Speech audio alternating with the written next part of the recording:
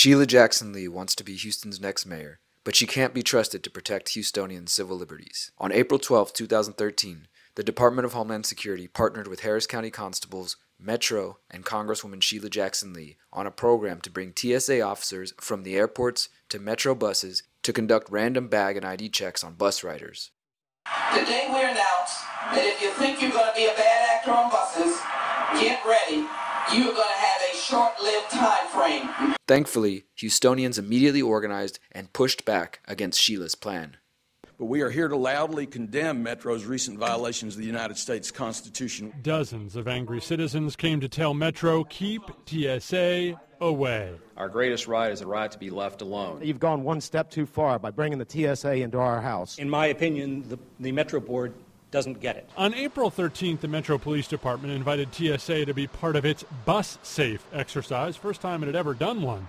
Metro said then and repeated for days afterwards there were random searches of bus and train passengers' bags. Get inside my bag is my personal item. I'm not going to let you get in my bag unless you have a warrant. After an uproar over the searches, Metro says they never did any random bag searches, never intended to, that the official Metro blog saying so was just a mistake. There was never an intention to do bag searches. But for Metric rider Derek Brose, it's not enough. I don't feel like by purchasing a ticket or riding the bus that I have to forfeit my constitutional rights and my protections and be subject to search or seizure. If you guys do truly care about your riders, then you'll listen to what everybody has to say today, because we don't plan on letting this issue die if the TSA stays in our city.